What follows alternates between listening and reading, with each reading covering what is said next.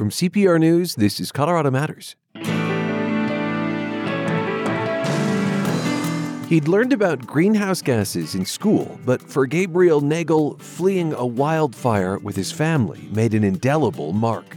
I realized climate change wasn't just something of the future, it was of the present, and that really left me feeling a need to take action. Nagel, a college student from Denver, leads the EPA's new Youth Council. We'll talk about his visit with the vice president and about the pitfalls of mini fridges. Then, the untold story of Colorado's fight to become the permanent home of Space Command. I talked to anybody and everybody who would listen, and even sometimes if they didn't want to listen, I would corner folks in the Pentagon and make the case. The team at Purplish asks, is the fight really over?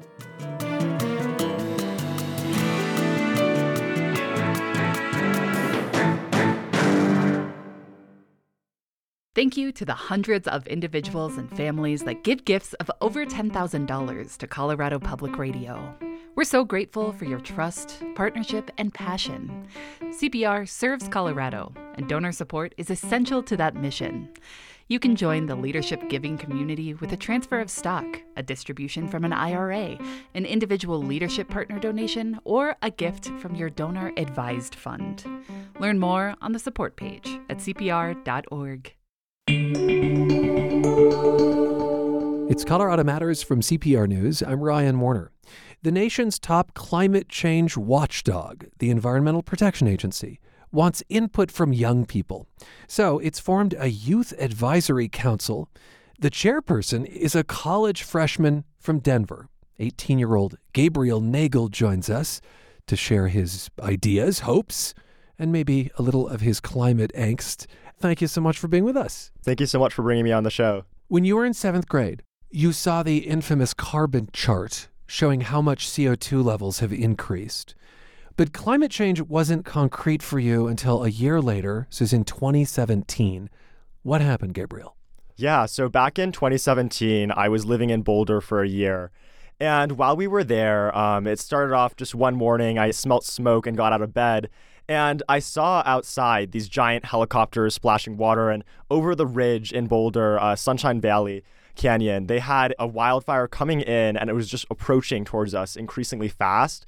And in that moment, they evacuated all of our neighborhood. And while our home was fine when we returned, other neighbors were not as fortunate.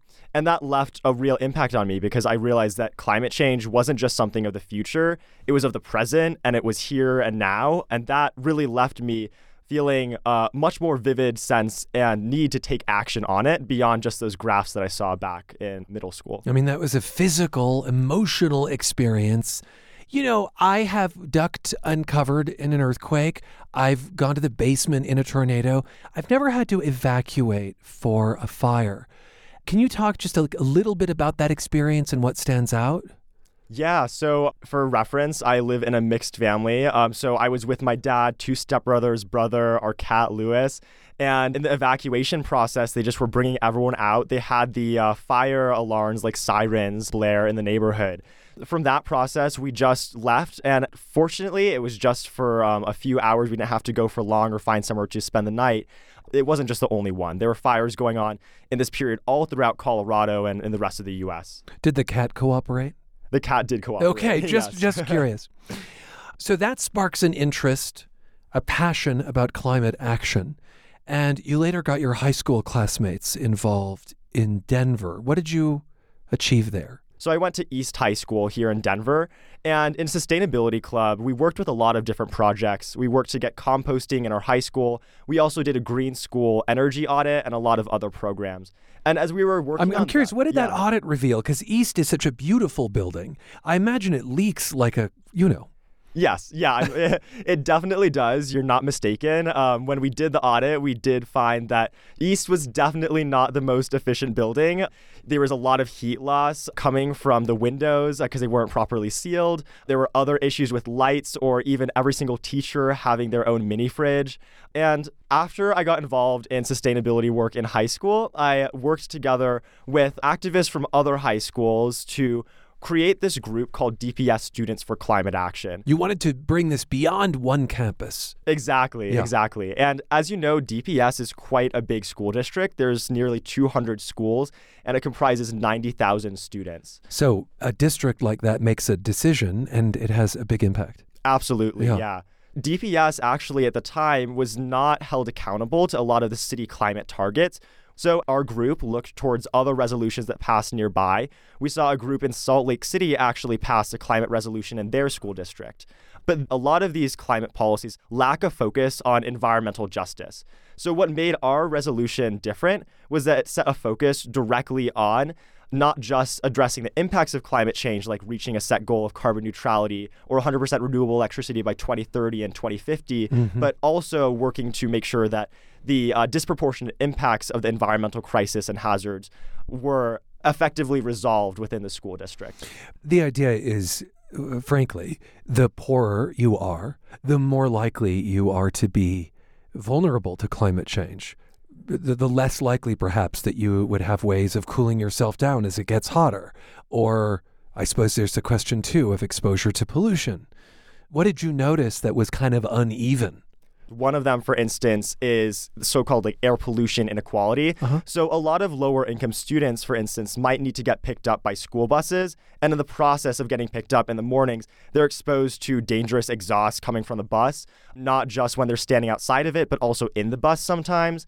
There's other issues as well, such as students who are on cafeteria foods in high schools often don't have the healthiest options and don't have a lot of vegetarian or vegan options if they're opting for that diet. For instance, and that's a climate issue because meat is carbon. Exactly. Yeah, Exactly, yeah. And even with air conditioning, I remember in East High School, we actually had a day canceled last year because the temperatures were just too high for the equipment in our school to keep up. All right. Well, that's the background. That's what catapults you to this EPA task force. You're still getting organized, I realize, but I don't know, what's the number one thing leaders need to hear from young Americans when it comes to climate and its harms? So I think first that we need to take action now. As I mentioned previously, climate change is not just an issue of the future. It's of the present, and it's having a real impact on Americans, people living in Colorado today. So, but Gabriel, when people say that we need to take action now, there's, a contingent of politicians, for instance, and everyday people who just go, they're likely to dismiss it. Absolutely. That's something that I experienced firsthand with the school district policy. So we actually worked for almost 2 years going to public comment months on end. And it was hard to get our voice heard. But we found that if you're persistent enough and make those in power listen, then you can help create that change. But it certainly isn't easy. And we're not seeing the action that we need right now. How do you imagine getting that message out? Yeah, so I would say that young people need to get more involved within these processes. They need to start speaking up to leaders in their community, whether that be their school district, even just their high school, working to make local change. That could be really impactful. That is, can the federal government be kind of a catalyst to get more of what you did at DPS into other school districts, maybe? Exactly. Yeah, okay. Any particular tools you use when you start to feel climate dread? Oh, yeah. So it definitely doesn't go away. I mean, I think you have to recognize that there's always going to be some existential dread there with the climate crisis. And that's something that a lot of youth are facing. For myself, what I found to be very helpful is mindfulness. So I try to incorporate a mindfulness practice every day, just like 10 minutes if I can. And then also what I find to be really helpful is just occasionally taking a deep breath when you're stressed out. One technique that I learned was called STOP, which stands for stop, take a breath, observe, proceed. So that could be a really helpful technique when you're caught in the stress of the climate crisis, for instance. And just that brief moment to pause can help you create some space between the issue that you're facing and take more effective action. CPR's climate editor found out about your role on this task force via a social media post, and it was from Senator Michael Bennet. Is it weird to have U.S. senators tweeting about you? Yeah, it's definitely quite crazy. I did not expect to get this far in my climate activism, 4 years ago when I was starting high school. But over summer, I've had some incredible opportunities, including meeting the vice president, many of the representatives and senators. So it's been a really exciting experience. Did you get to speak to the vice president maybe about climate? I did actually. Oh, yes. okay. What can you share? Yes. So this past summer, Vice President Kamala Harris actually came to Denver, and she met with the group DPS Students for Climate Action, the group that we formed together to create that school district policy. And we had a chance to talk with about 10 other young people in a small setting and help advise the vice president on the issues that we were facing locally in Denver and Colorado. So we talked about climate anxiety and just the overall goals that the nation had. And the vice president recognized actually the climate action plan that we passed as a model for the nation, hoping that it can inspire other youth across the nation. So nice to meet you. Thank you. Yeah, it was wonderful meeting you as well. Thank you so much for bringing me on the show. Gabriel Nagel is a college student from Denver. He was just picked to lead the EPA's new National Environmental Youth Advisory Council.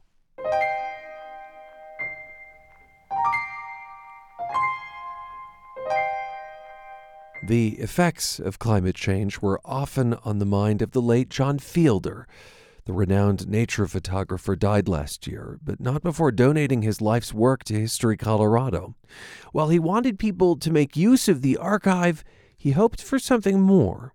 There's another audience out there that I hope takes advantage of my donation, and that is the scientists and the big thinkers who understand that planet Earth is changing faster and exponentially than we ever thought it would change because of climate change and global warming, and that my photos will be a baseline for what Colorado looked like from 1973 to 2022, and that people in 10 years, 20 years, 50 years look at what happened from their day to my day and extrapolate and draw that line and project it into the future and say, is this what we want in 2100? And if their answer is no, what do we do about it? How do we change the way that we live to protect this place we love?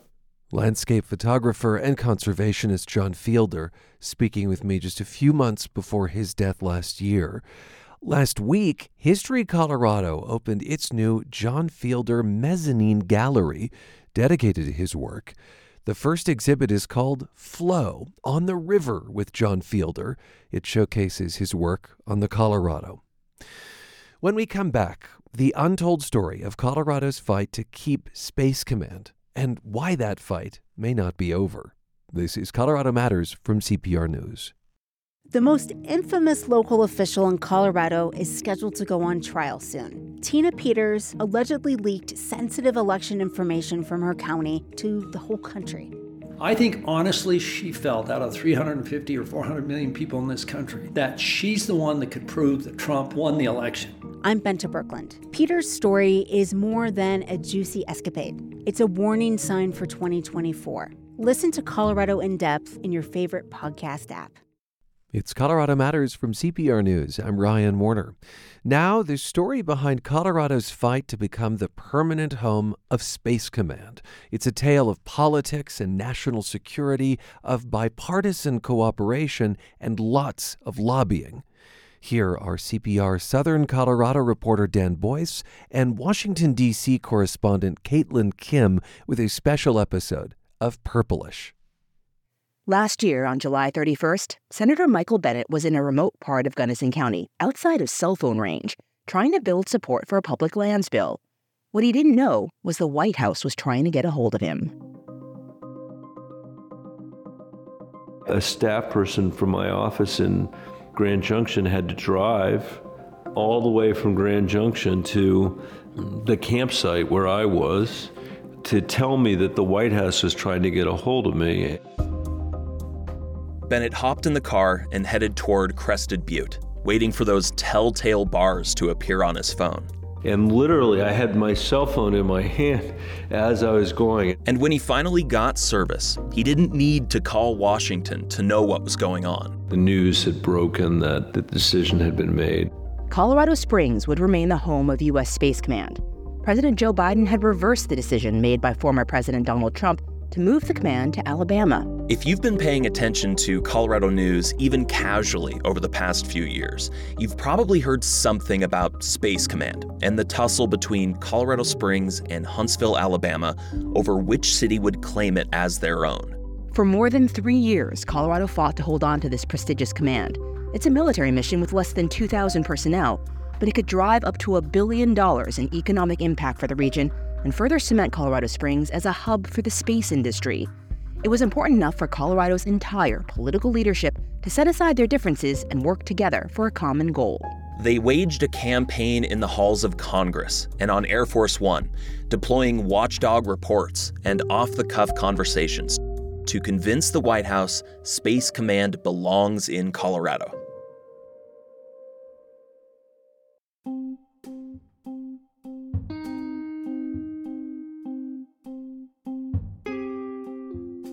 If you're not really sure what Space Command is or does, it's what's known as a combatant command. Basically a place where all branches of the American military come together to orchestrate and coordinate its space-based missions.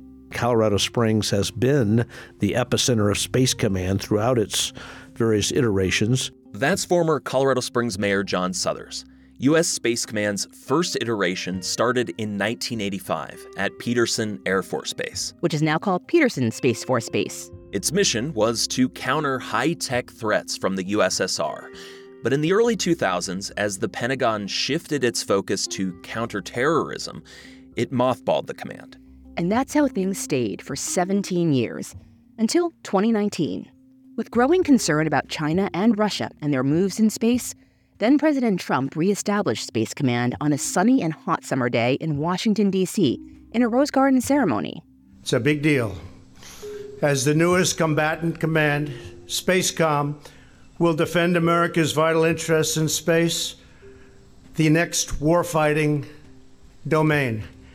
And I think that's pretty obvious to everybody. It's all about space. Just like before, Peterson welcomed back Space Command, but only on a temporary basis.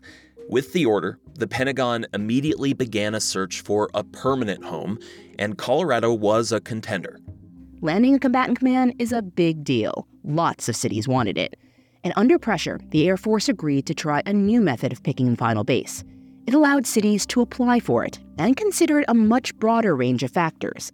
Not just military concerns, but also a community's quality of life and cost of living, Mayor Suthers. I think it was understandable politically. A lot of politicians were putting pressure on the administration. Colorado's federal lawmakers, like Colorado Springs Congressman Doug Lamborn, hoped being named the temporary headquarters would help the case to make it permanent. We knew it would be a good step because it would help Colorado Springs solidify its position. But local leaders knew locking in the permanent headquarters was no sure thing.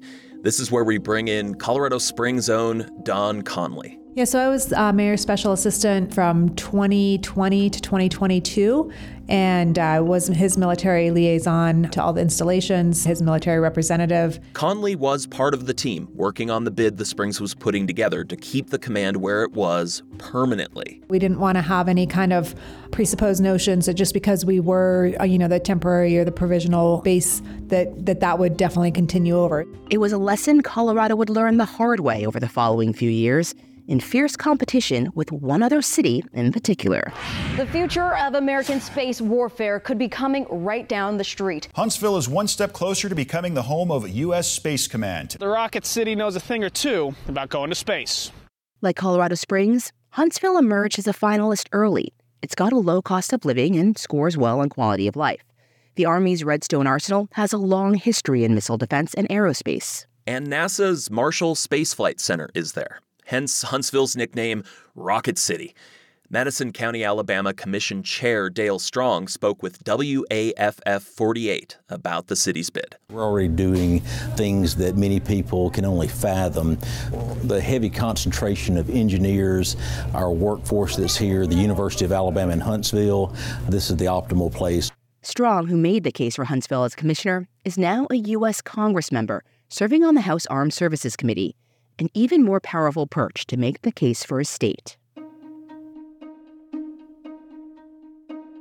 Throughout the selection process, Colorado's political leadership tried every avenue they could to help the state's chances, including going all the way to the top. The conversation with President Trump, certainly one of the more unusual ones in the sense that it's hard to get the guy's attention. That's Governor Jared Polis, a Democrat. He got FaceTime with Trump in February 2020. The president came to Colorado Springs for a political rally, and Governor Polis had a chance to talk with him on Air Force One. I think he had like a pro wrestler promoter on the flight, and I said hi to them. I don't know who these people were. But then he took me back to his little office on Air Force One, and we met privately for quite a while, probably 20, 30 minutes. Wow. I feel like that's rare. Well, it's not necessarily rare, because a good probably 80% of the time was him talking non sequiturs about different things. But absolutely, I had the time to make the case on Space Command and probably spent, 5 minutes that he got to listen to on that. And that was just the first pitch Trump got during his Colorado stop. At the rally, he was joined by all of Colorado's Republican Congress members and its senator. You've done so much good for Colorado. As a result of your work, the Bureau of Land Management is now headquartered in the great state of Colorado. This is then Senator Cory Gardner. United States Space Command and Space Force are operating out of Colorado Springs. Actually, it's really only Space Command. Trump even teased the permanent headquarters decision at that rally. And I will be making a big decision for the Space Force as to where it's going to be located, and I know you want it. Again, he meant Space Command, not Space Force. Space Force is the newest military branch, and like all military branches, it's headquartered out of the Pentagon. It's pretty easy to mix up or conflate the two, as you can see. But I promise you, through this whole episode, we're only talking about Space Command. Anyway, back to the rally. Trump even mentioned his meeting with Polis. The governor showed up at the plane today, your governor, Democrat. No, but in all fairness, he showed up because he wanted to lobby to see if they could get it. That's okay, that's all right. And we are going to be making that decision, Cory, when we make that decision, all right? Okay. Teasing a big national security decision like this at a campaign rally isn't exactly normal.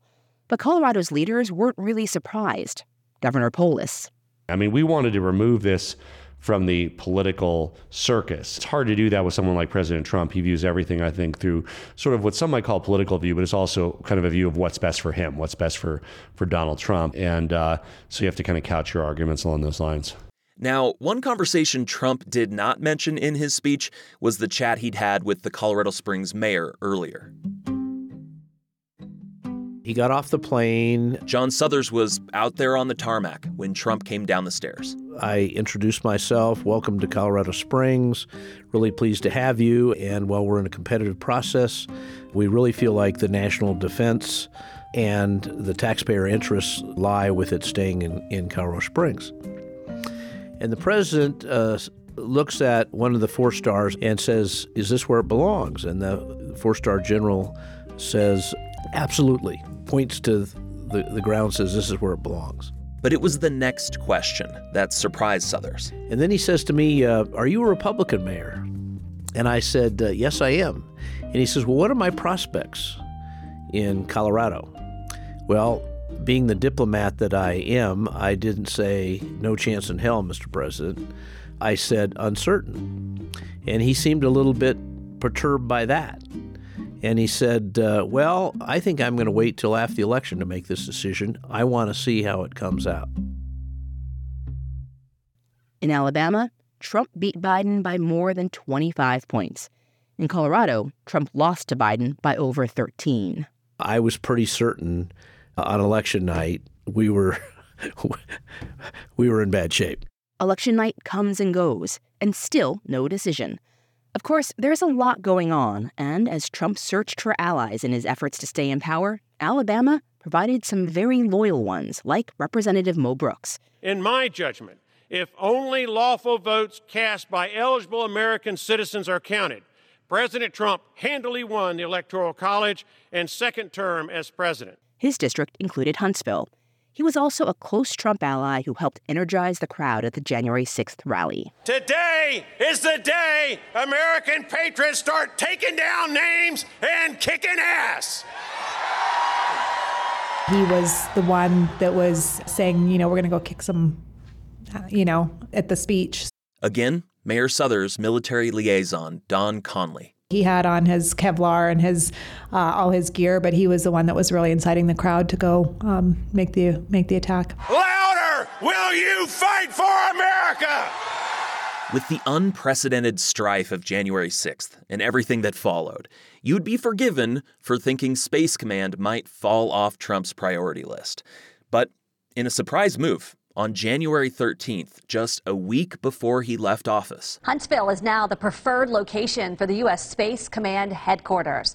That announcement made just a few hours ago means Space Command operations is now heading to Huntsville, Alabama, and will be housed in Redstone Arsenal. Although the Department of the Air Force will make a final decision in 2023. Until then, Peterson remains the provisional headquarters.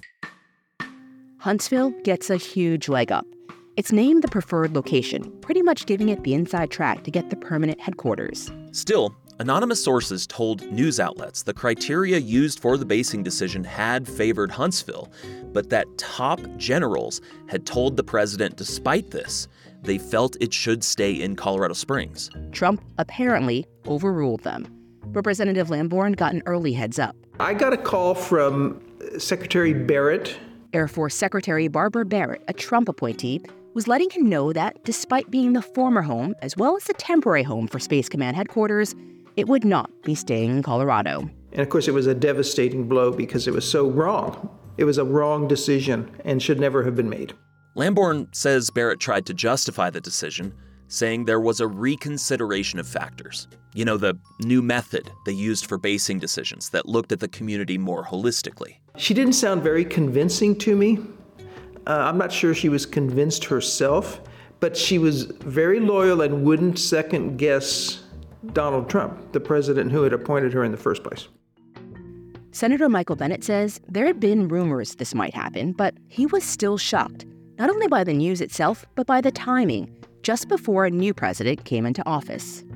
I think pretty quickly our heads were spinning because of January 6th, getting ready for January 20th, and making sure that the incoming administration understood that President Trump had made this in the waning days. As this was happening, newly elected Senator, Democrat John Hickenlooper, was settling into his new office after defeating Republican Cory Gardner.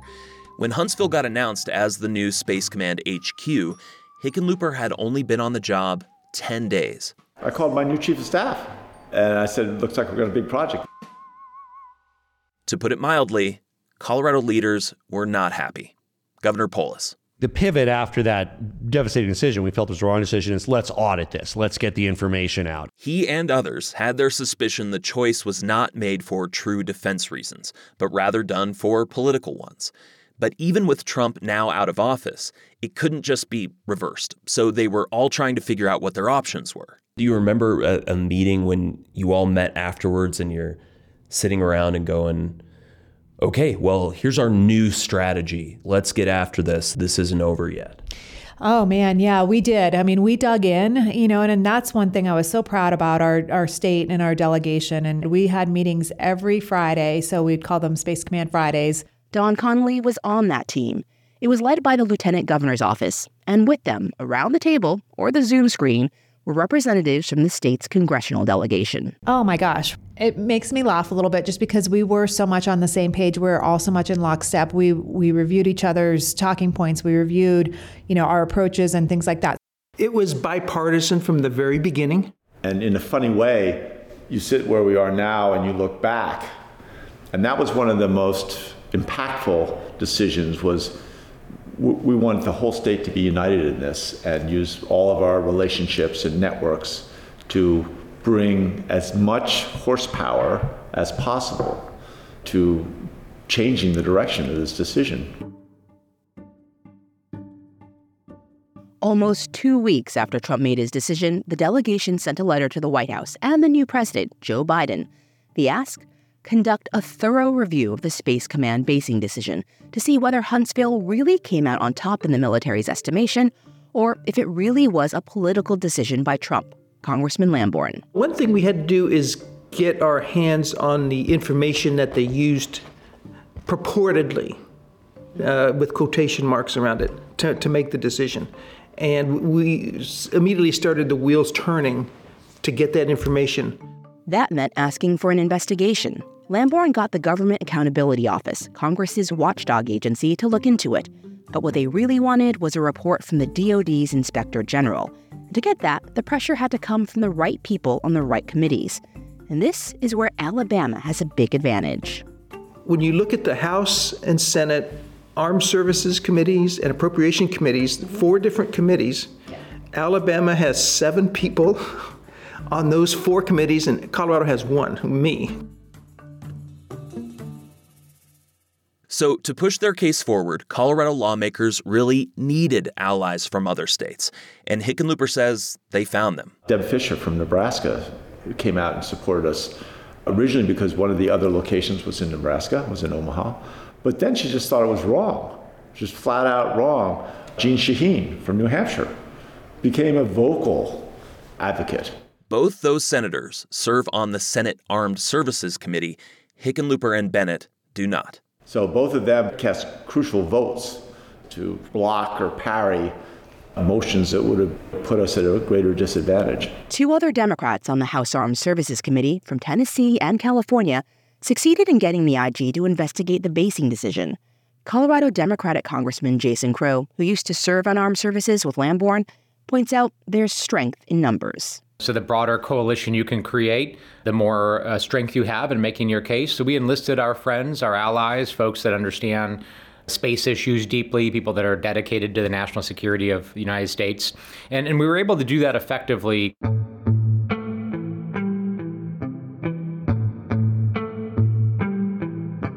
It took over a year for the 2 reports, one from the DoD Inspector General and the other from the GAO, to finally come out.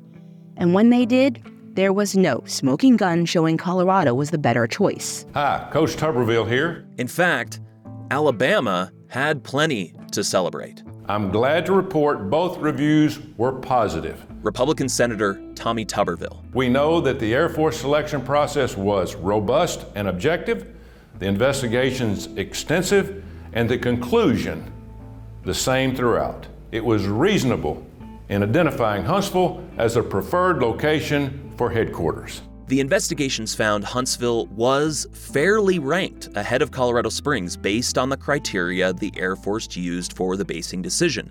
However, they also raised concerns about how those criteria were applied. If you take both reports together, there are some pretty significant indictments of the process. Investigators said best practices were mostly not followed. They found shortfalls in transparency and credibility. For example, they found data points like housing costs and quality of local schools, which favored Huntsville, that those criteria were given the same weight as military considerations, like what infrastructure was already in place to do Space Command's job. Those heavily favored Colorado Springs. Even the IG report, the Air Force's own IG report, concluded in the end that the Air Force had paid insufficient attention to the readiness question. Readiness, as in how fast the new command could get up and running at full strength.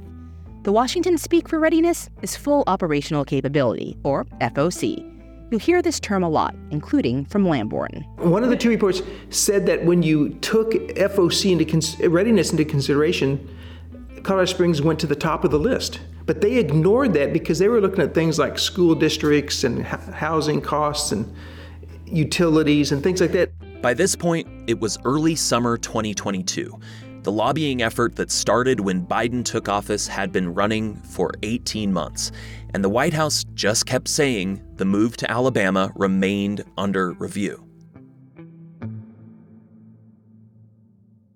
If there was pressure under Trump for Colorado's Republicans to make the case for Space Command, now that burden was on Democrats in the delegation, and they leaned in. Well, we certainly had better access in the Biden administration than in the Trump administration. Congressman Crow was grabbing time with every relevant official he could, whenever he could, trying to make the case that keeping the command in Colorado was in the best interest of national security. In early 2022, I flew back to Colorado on Air Force One with the president and had the opportunity to sit with him for a while and talk about this issue and why it was important for Colorado and why it was the right move. So I had the ability to do that. I did the same with Secretary of Defense Austin.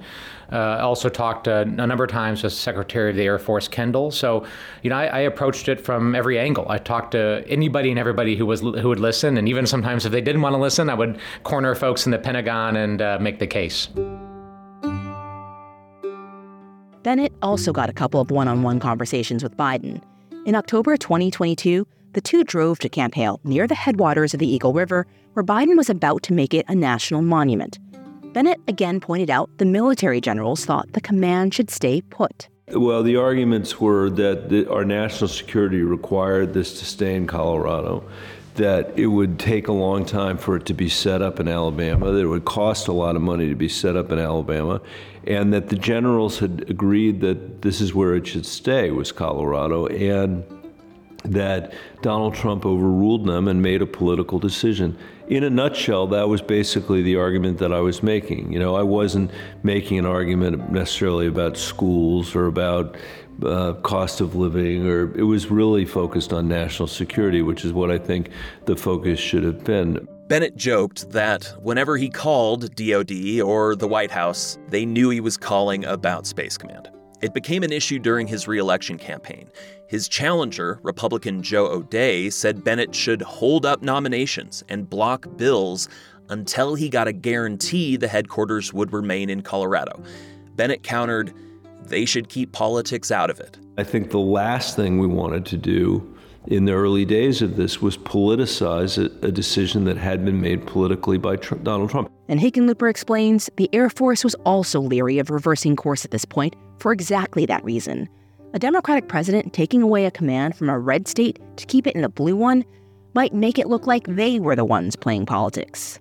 One time we had Secretary Kendall in this office saying, well, we've done these investigations and we've looked at both the investigations and reviews that we've done. We don't see any evidence of political nature being involved in the president's overriding the decision and judgment of the generals. The news site Breaking Defense got a hold of an unredacted copy of the IG's investigation, which confirmed that while Huntsville scored higher on the selection criteria, top generals preferred the Springs, and their decision document to President Trump said as much. The three generals all agreed it should stay in Colorado Springs, and President Trump override that, but Secretary Kendall says, we don't have any evidence of this being political in nature. And that's when I started calling people one after another saying, we got to find some.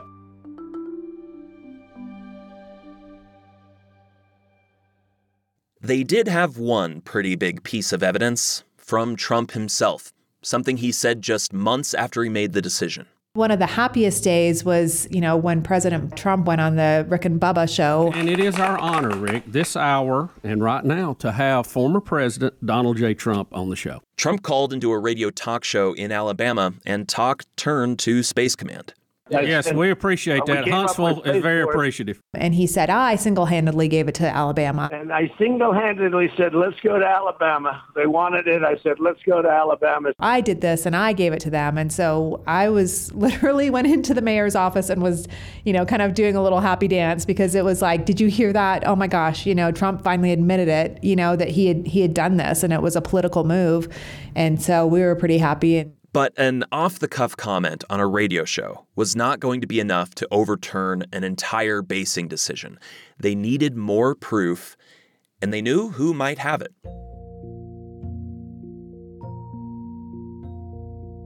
Senator Hickenlooper calls me. He said, Senator Bennett and I had a meeting with Frank Kendall, the Secretary of the Air Force. And while he's very cognizant of all the issues, he doesn't seem to be as convinced as we think he should be that this was a clearly political decision by Donald Trump. And we know you have related to us the conversations you personally had with the former president. Would you be willing to relate those?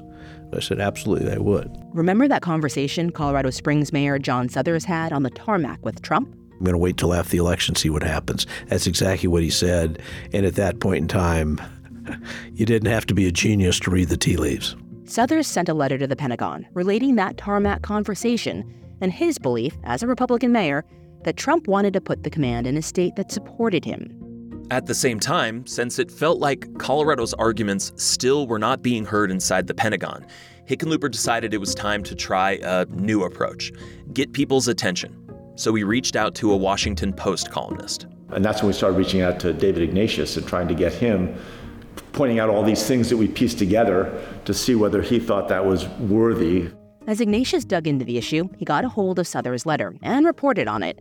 And more importantly, he wrote that, according to a source in the administration, the White House was going to reverse course on the basing decision. It grabbed the attention of Colorado and Alabama lawmakers. Still, the months dragged on without any announcement. And things just got more and more political. Abortion even got dragged into it. Alabama lawmakers accused Biden of wanting to keep Space Command in Colorado so service members would have local access to legal abortion.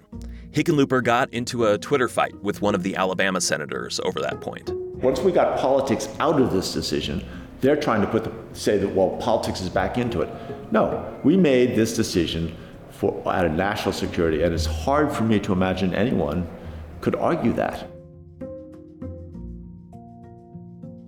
Still, the Coloradans knew all their work might come to nothing. There were a few times when I was worried that that there was too much else going on at the White House, that the inertia that had set in at the Air Force couldn't be overcome. I mean, look, in the end, Kaylin, it is a fact that the Secretary of the Air Force, in the end, was still recommending Alabama, and the generals were still recommending Colorado Springs. Secretary Kendall declined CPR's requests for an interview, but still, this was a big concern for the Coloradans. The military leaders who knew the command best thought it should be at Colorado Springs, but the Air Force Secretary, a political appointee, was still recommending Huntsville out of concern that any change could look political. On June 1st, 2023, another fateful presidential visit to Colorado. President Biden came to Colorado Springs to give the commencement address at the Air Force Academy. And like that moment with Trump years before, Suthers found himself once again in a line of dignitaries waiting to chat with the president, this time with Senator Bennett at his side. And Bennett, being a savvy guy, says, hey, look, I'll have a little chit-chat about his trip to Japan, and then I'll say Mayor Suthers has been working incredibly hard on this Space Command issue. And before Suthers could even make his pitch, President Biden says, I am very, very, very aware of the issue, which was a very good thing, okay? And he said, look, we are in the process, we probably need another month or two, but the Secretary of the Air Force and the White House are re-examining this issue. Biden acknowledged that it's such a dangerous time. We ought to be focused on where can we get up and running the fastest and the most effective. That's everything you would have wanted to hear. That's exactly right. We were incredibly heartened. In fact, I felt very confident walking away from that we may see a reversal of it, simply because they were totally, he said we are totally focused on the right issues here. And lo and behold, almost 2 months later, that's the decision that's made. Breaking right now, it appears President Joe Biden will keep Space Command right here in Colorado Springs. So after years of political back and forth, President Biden made that decision, overturning former President Trump's plan to move it to Huntsville, Alabama. Senior American leaders say Space Command General James Dickinson convinced President Biden. He said moving it from Colorado Springs would lead to disruptions and jeopardize military readiness. It was the decision Coloradans had been waiting years for. Biden administration comes out and they announce the basing decision. Are you all thinking, hooray, now it's definitely over? Well, we had a big party. We were super happy. It was a big community event and, lots of celebration. I just imagine the Huntsville equivalent to Don Conley sitting there and on the day that President Biden made that decision and going like, well, it's not over yet. Right. Probably like we did. Right. And, obviously it's a tough decision, and it was hard, for Alabama too. It's something that they worked really hard on. They wanted to win. And they have absolutely not given up. In fact, pretty much immediately, everything shifted to a mirror image. Now you have a Republican state arguing that a Democratic president made a political decision to benefit a state that supports him. Unfortunately, the Biden administration has chosen to play politics with our national security. After a long and competitive national process, Huntsville, Alabama was selected as the best location to host the United States Space Command. That's Chair of the House Armed Services Committee, Mike Rogers from Alabama. He held a hearing as soon as he could on the decision to keep Space Command headquarters in Colorado, and he got support from Republican Representatives Dale Strong and Democratic Representative Terry Sewell. Huntsville came in first place and Colorado Springs came in fifth, 5 separate times. I'd be willing. We've made a political decision over a competency decision. And I know that this administration strives for equity, strives to be fair, and this is simply unfair. Lamborn, as the only Coloradan on the committee, made the lone case for the state. I was kind of the kicking toy. The dilemma here is clear. Whether the command moved to Alabama or stayed in Colorado Springs, can politics ever be taken out of the equation when politicians are involved? Bennett thinks so. And I would much prefer to have a president who makes those decisions based on national security, not based on politics. So for me, that's in a way, a big win too, because I think we were able to reassert the way these decisions should be made. Alabama, of course, does not see it that way. Its members have asked for their own reports on the Biden decision, and they plan to use their committee purges to fight the move, including withholding construction funds until their reports are out. And to make this all more fraught, the whole thing has dragged on long enough that, of course, it is once again an election year. Now, the 800-pound elephant in the room is, what if Donald Trump gets reelected president of the United States? Former Colorado Springs Mayor John Suthers, he's a Republican, but no Trump fan. I mean, I think he would probably be inclined to say, oh, my decision was the right one and I'm going to reverse the Biden administration decision.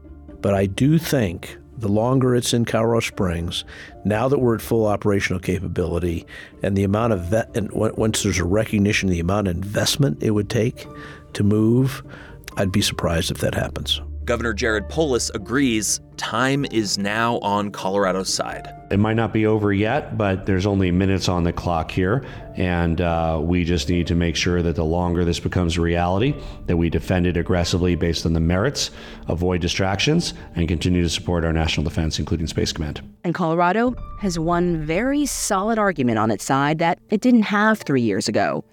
Space Command announced on December 17th, 2023, that it has reached full operational capability in Colorado Springs. Moving now, advocates can argue, would make the country vulnerable today, with little to be gained in the future.